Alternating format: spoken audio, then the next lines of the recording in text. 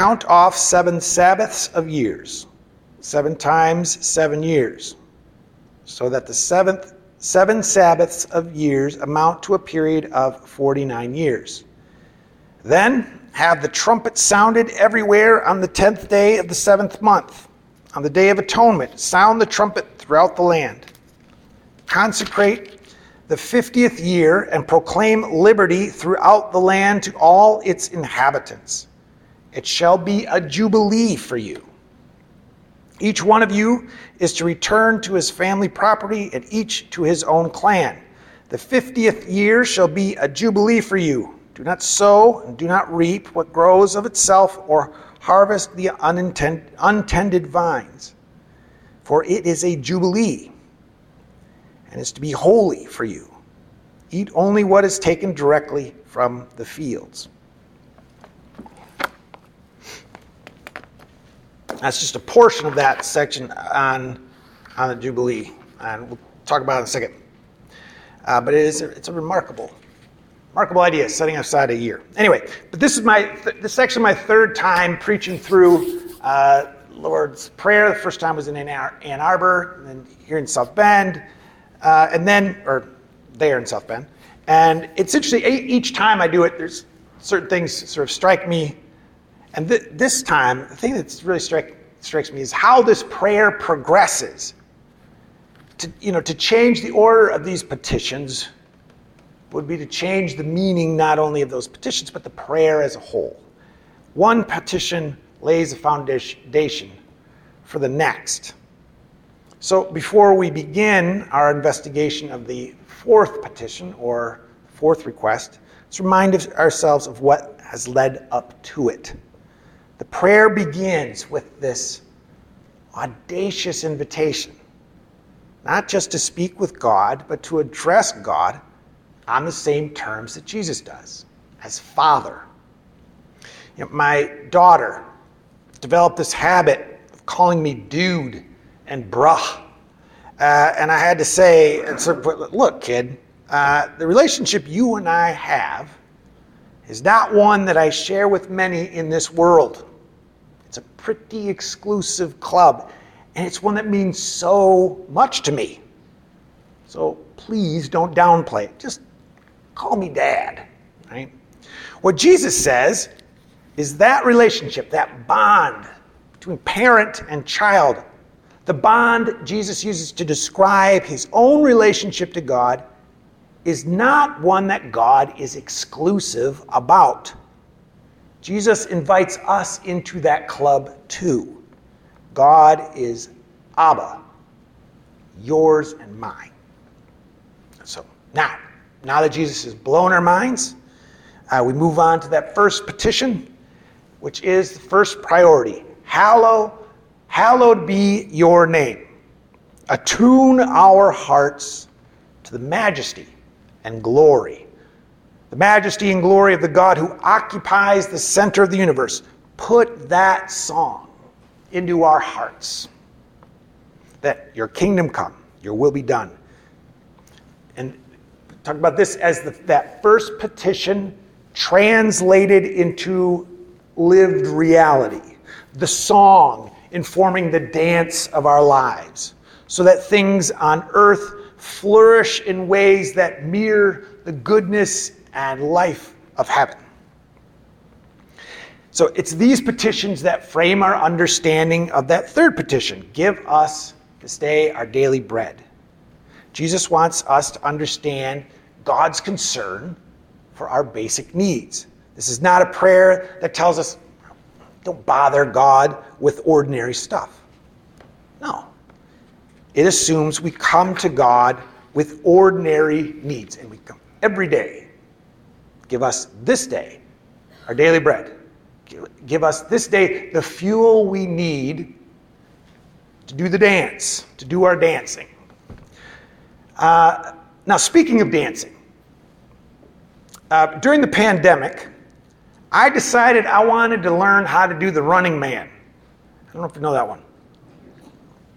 It's one of those basic moves that looks equal parts cool and hilarious. Like it's kind of a funny move.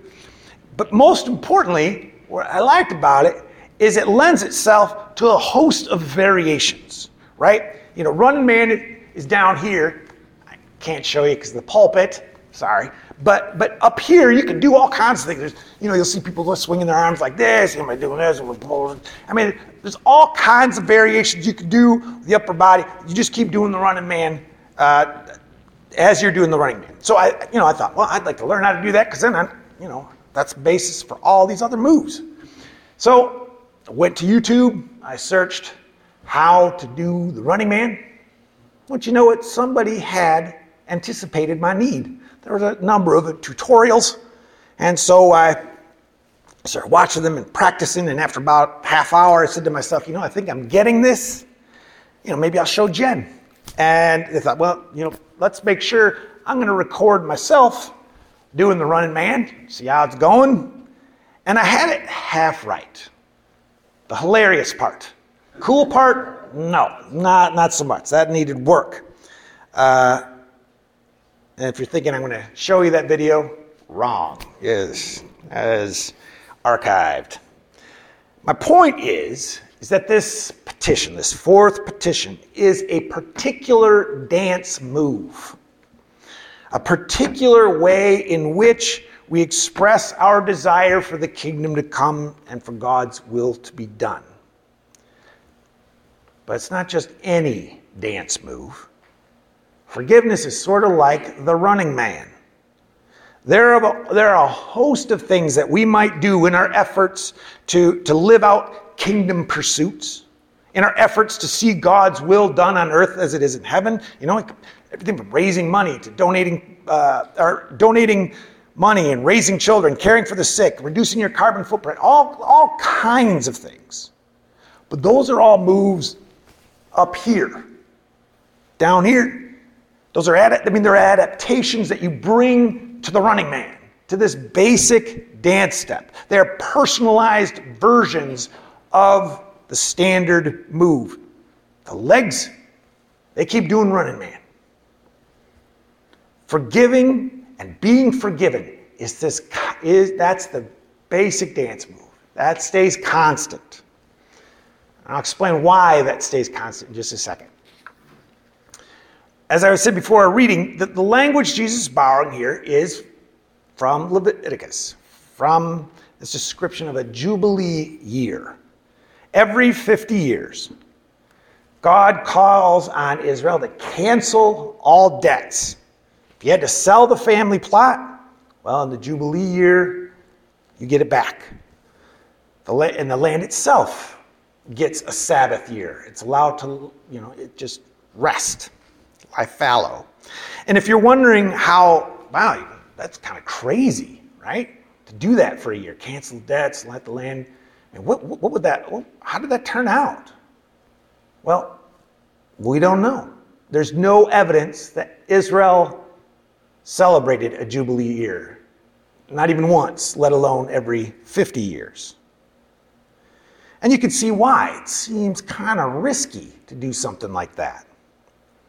But of course, failing to celebrate a Jubilee isn't without risks too. Because debts continue to produce more debt.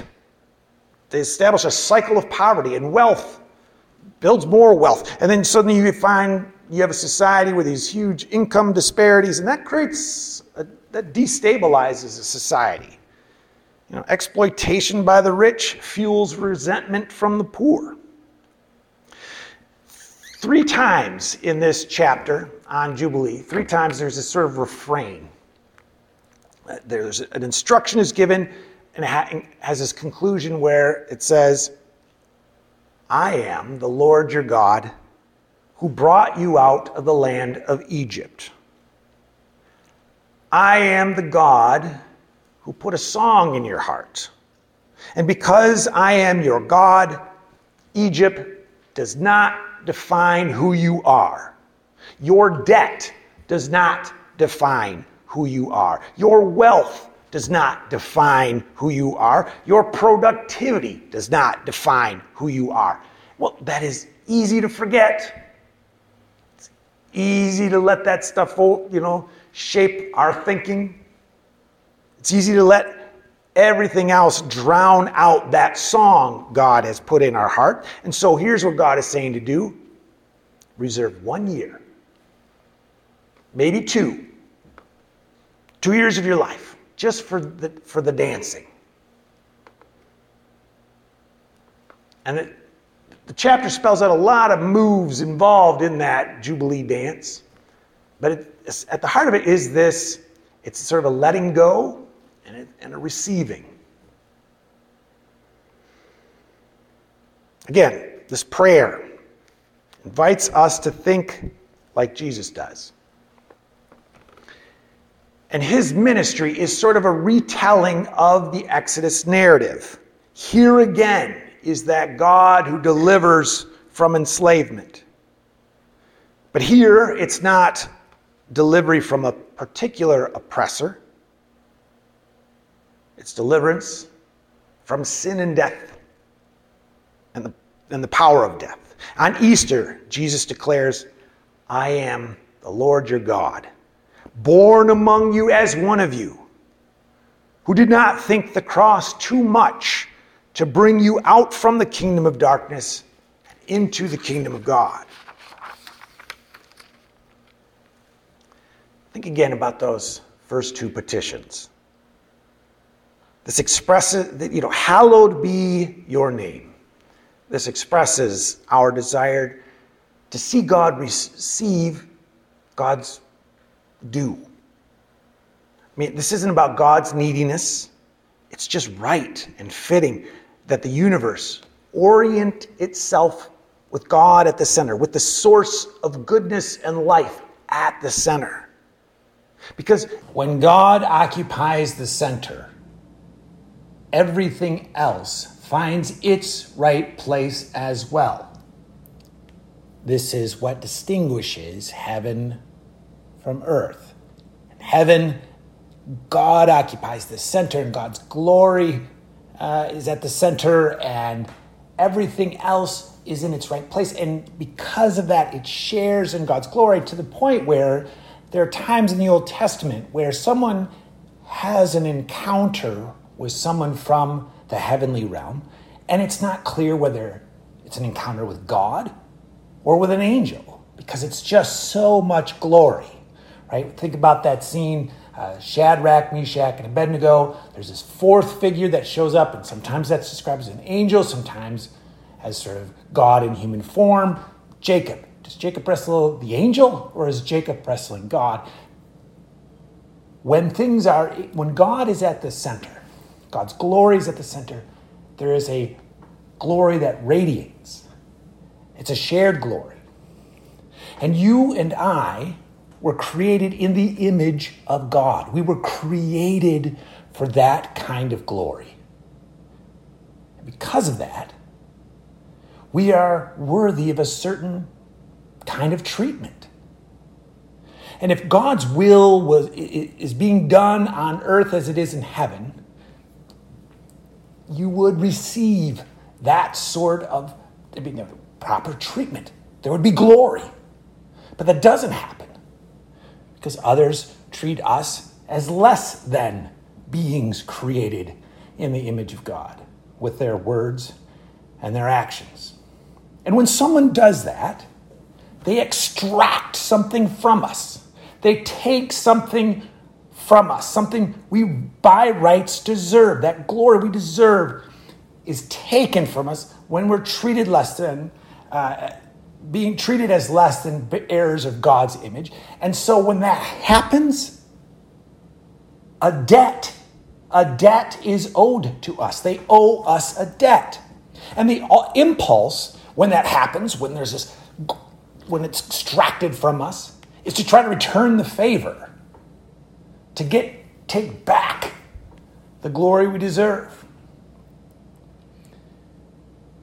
And even if we can't take it back, what we want is an opportunity to take their value away.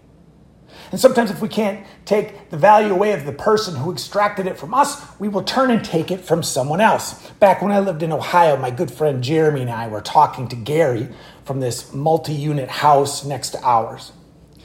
Gary, who, with his deaf girlfriend, bred hamsters to sell as snake food, started bad-mouthing Zeke. Overweight Zeke had moved in recently to that same multi-unit house after having served a sentence for attempted murder.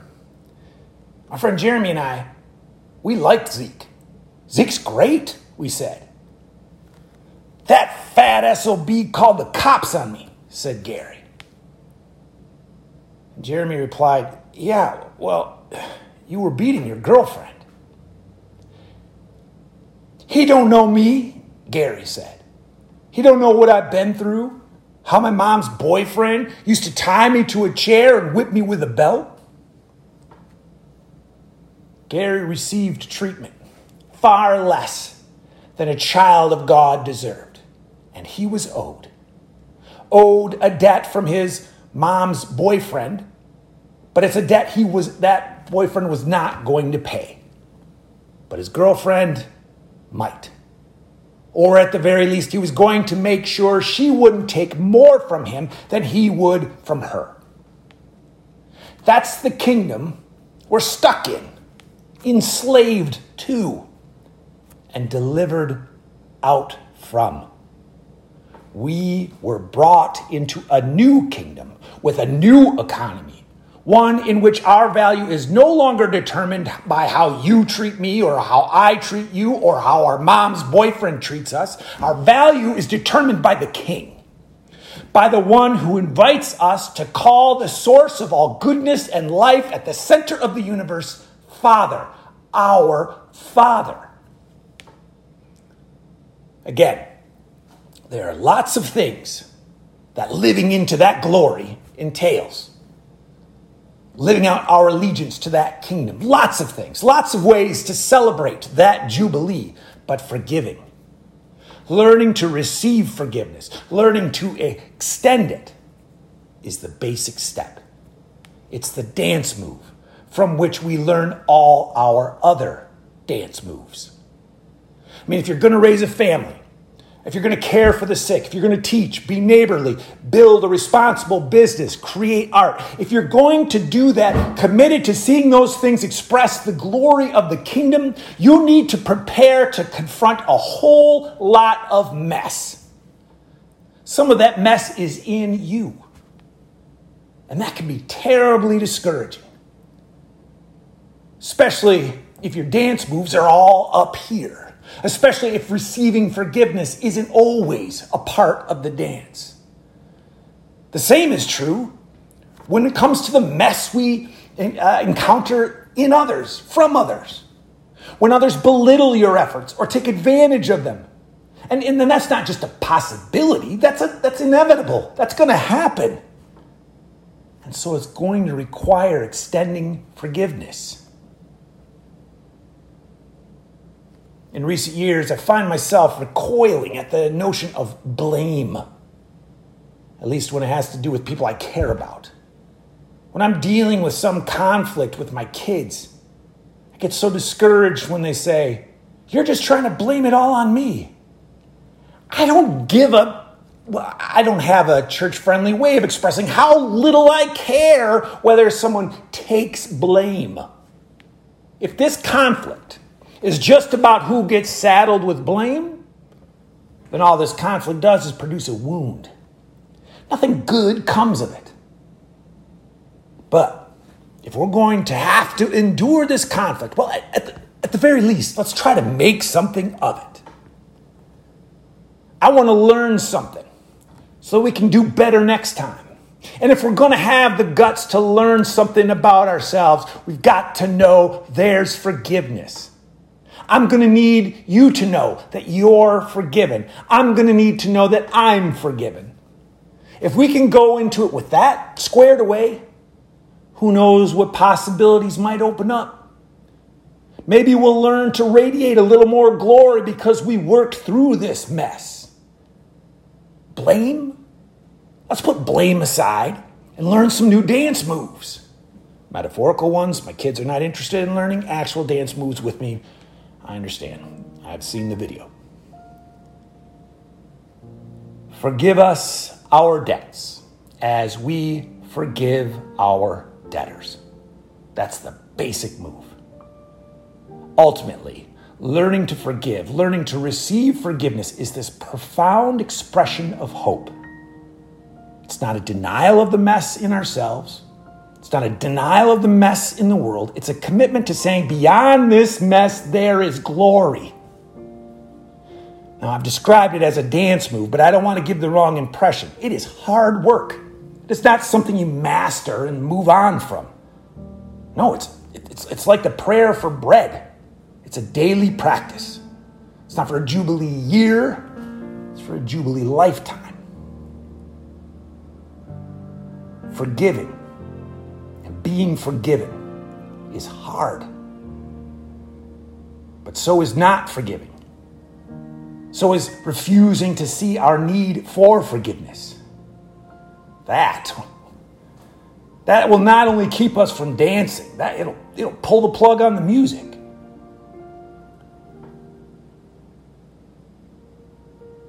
When we feel that, how difficult it is, we need to remember where these moves come from.